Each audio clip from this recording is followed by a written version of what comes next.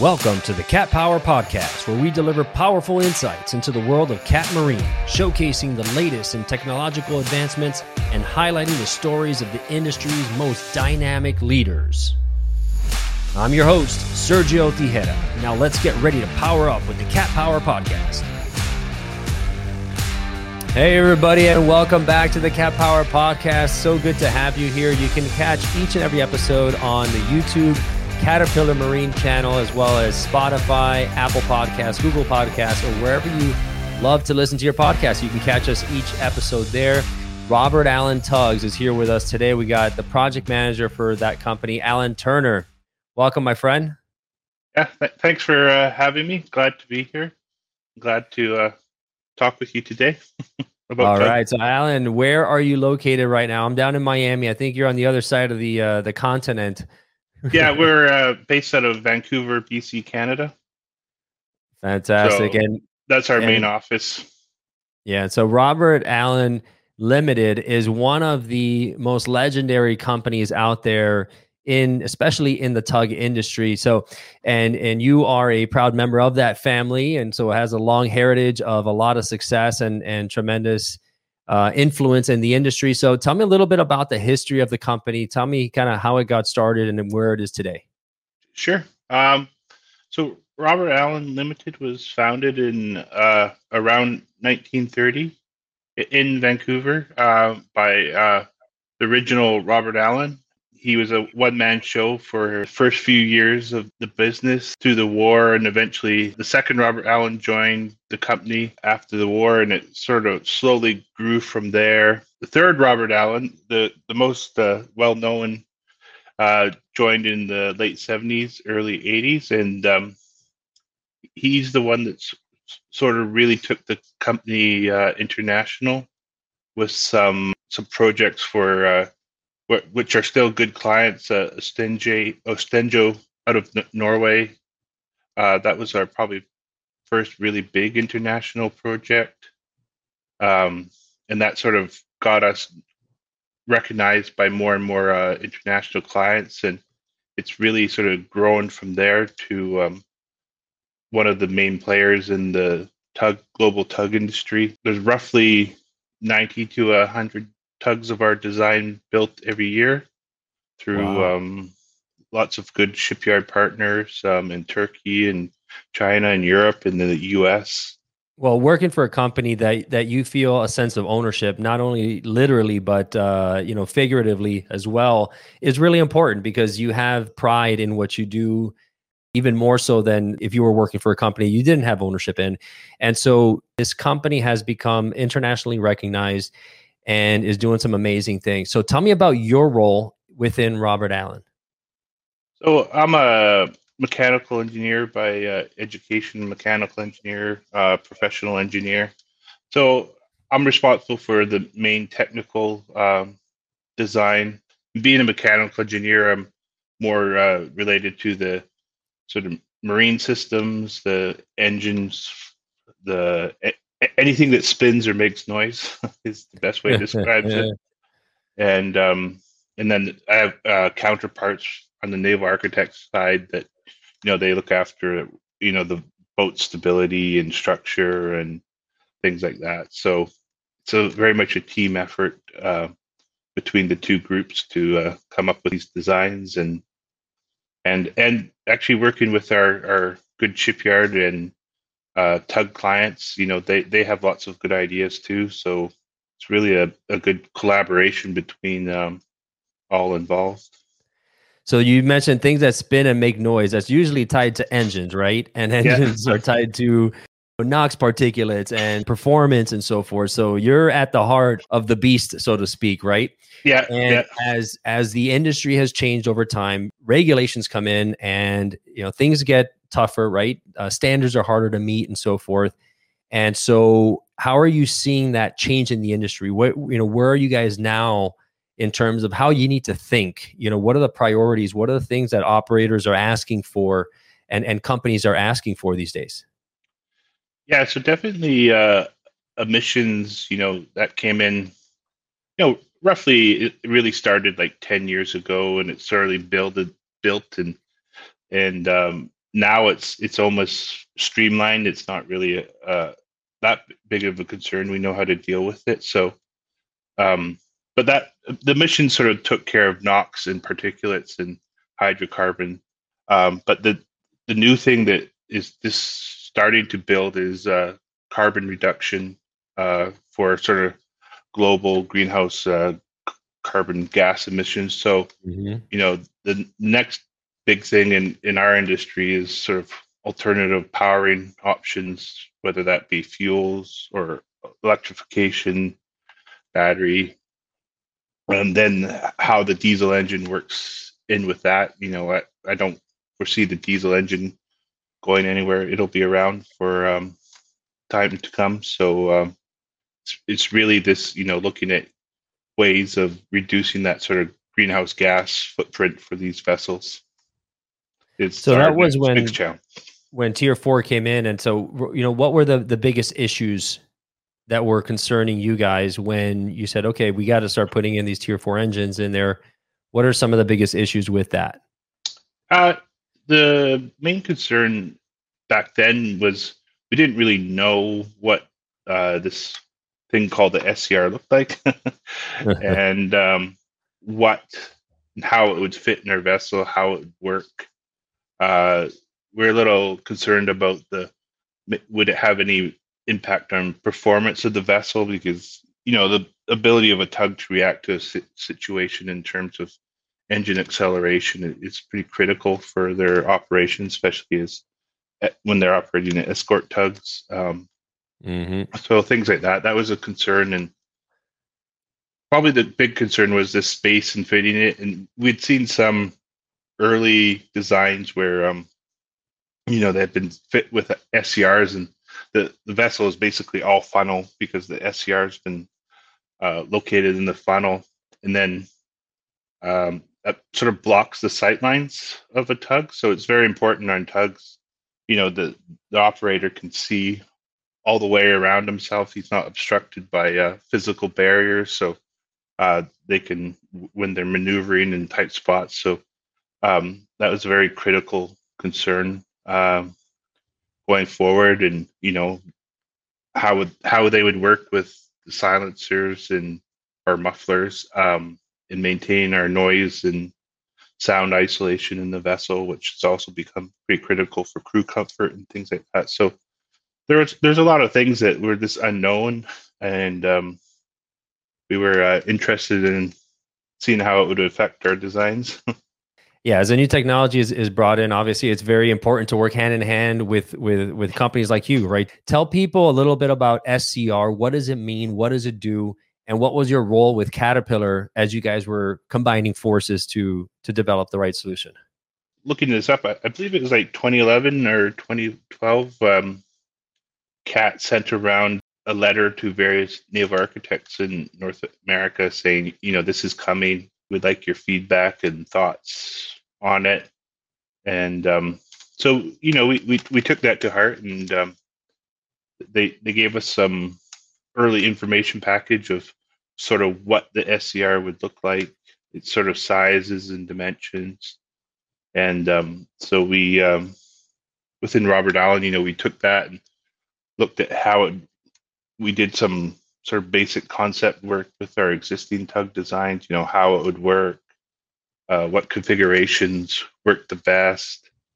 And then I believe we did send the information to CAT, and then their engineering team did a sort of a circuit around the North America, visiting all the naval architects, and they came to us.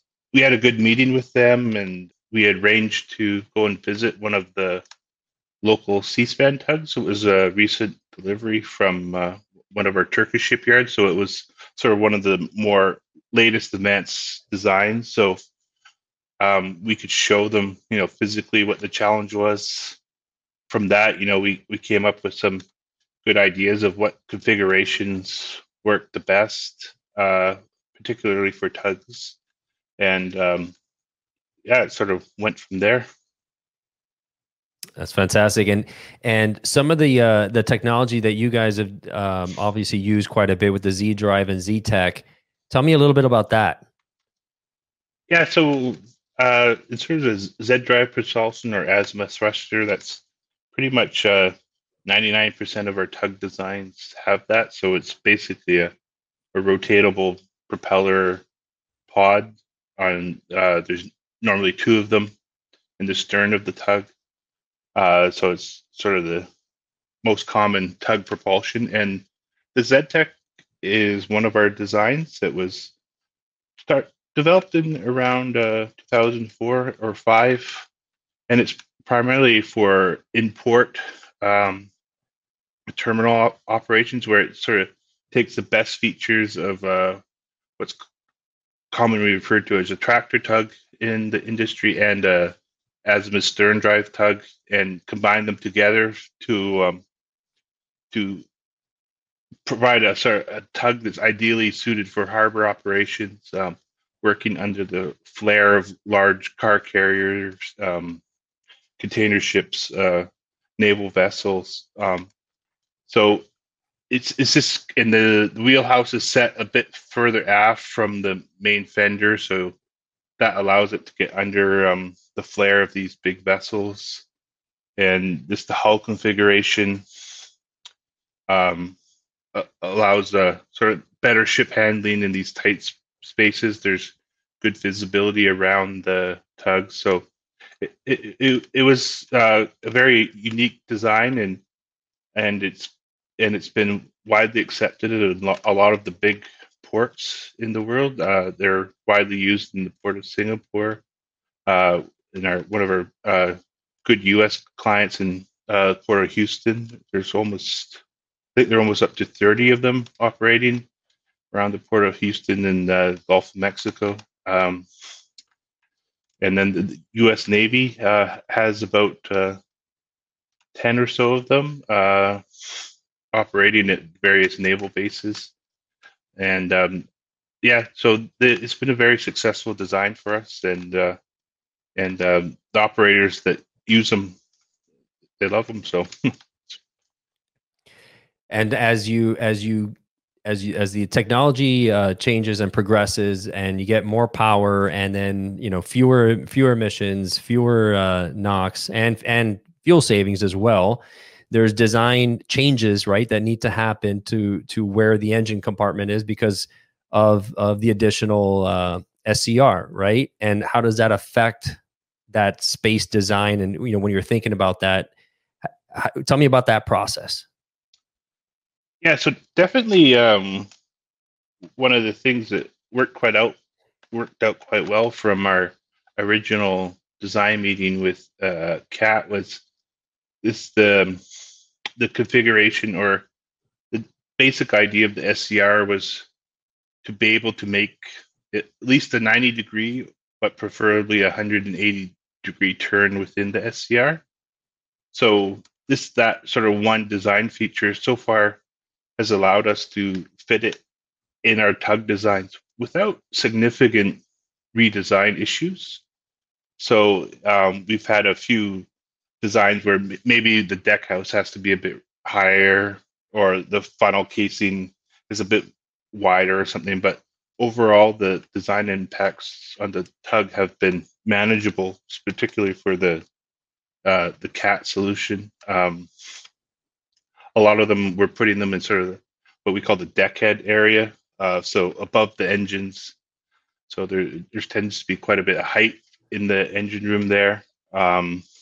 So then we're using primarily the U-flow configuration, so sticking in the deckhead, and it comes up and just circles back and then goes up the funnel. So so far it's worked out very well for the designs in the sort of size range that they're available for. And the great thing about it is that it's completely separated from the engine. And so there's no change to the engine per se in terms of reliability and power when you need it, right? Because that's probably one of the most important things that you can ask for as an operator is reliability. And when you need the power, it's there. There's no compromise in terms of like how the engine's running. You're not changing anything inside. It's all kind of afterwards. Yeah, definitely. And even if you did have a fault within the SCR system, this engine is still there to run. that is very important for tugs because they are essentially a safety device themselves for large ships. So, you don't want to have a vessel go down for some minor fault. So it does sort of improve overall harbor safety, you could say. You mentioned earlier the experience for the operators as well in terms of sound. Yeah. Not only NOx particulates, right? But now they want to be a bit more comfortable, and they want to, it's not as rough of a ride and as a life as it used to be, right? And how important is that to operators? Yeah, so that's become very important in terms of this resiliently mounting all the mains or reciprocating machinery in the vessel, taking care of the sort of noise or sound levels out of the exhaust system like that. Because if you notice on all tugs, the exhaust stacks are almost always right by the wheelhouse. So, the operator's there. So it's very important design aspect as well. So, and it, it's a lot easier on the crews to or work on a vessel that's quieter. You don't get as tired. They're more alert for longer. And it's crew retention is also a big thing. So you want comfortable vessels for your crew so you can retain them and avoid sort of labor shortages. Especially nowadays, right? Is that industry also experiencing what we're experiencing in all industries where there's a shortage of skilled labor? Yeah, that's my general understanding, but I believe it was a problem before the pandemic as well. So okay. I'm sure that's exacerbated the situation. Probably depends what tug operator you are talking about in what part of the world, but yeah. What about the issue with the DEF supply? Are your customers able to get what they need? Yeah, we've never heard of a significant issue with that because the emissions regulations, marine sort of lags a bit behind like maybe construction equipment or on highway. So they sort of come in first and the DEF supply is figured out for them. And then marine, it's really just a case of this has to be delivered to a dock instead of a fuel station or something. So yeah, as far as we understand, it hasn't been a significant issue for any of our clients. So what does the next 90 years look like? I mean, you guys have come 90 years now, and maybe you can't forecast the 90 out, but what's on the horizon in terms of the industry? What do you see happening?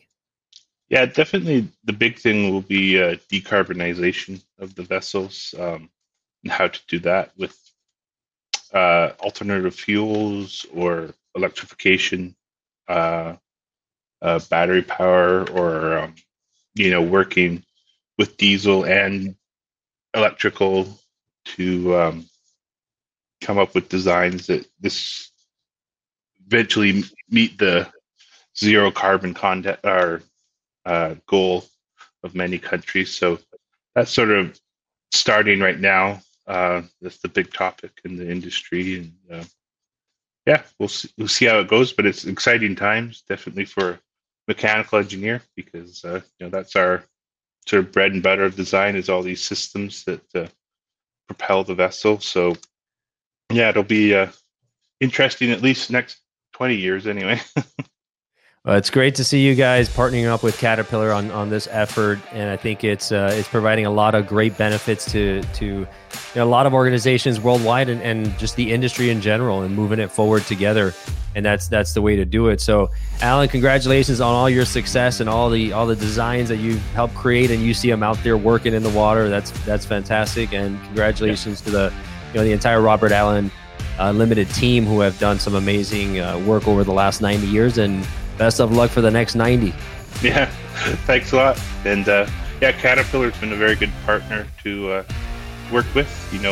We're a sort of independent firm, but we work with all suppliers. So Cat's been very supportive with technology and technical information transfer, and I think it's been mutually beneficial to both Cat and us. So it's a good partnership to keep going. Fantastic. All right, Alan, thanks for being on the Cat Power Podcast, and we'll catch you guys next time. Be sure to hit the subscribe button if you love this and share it with a friend who needs to see it or hear it. Thanks, guys. And until next time, signing off.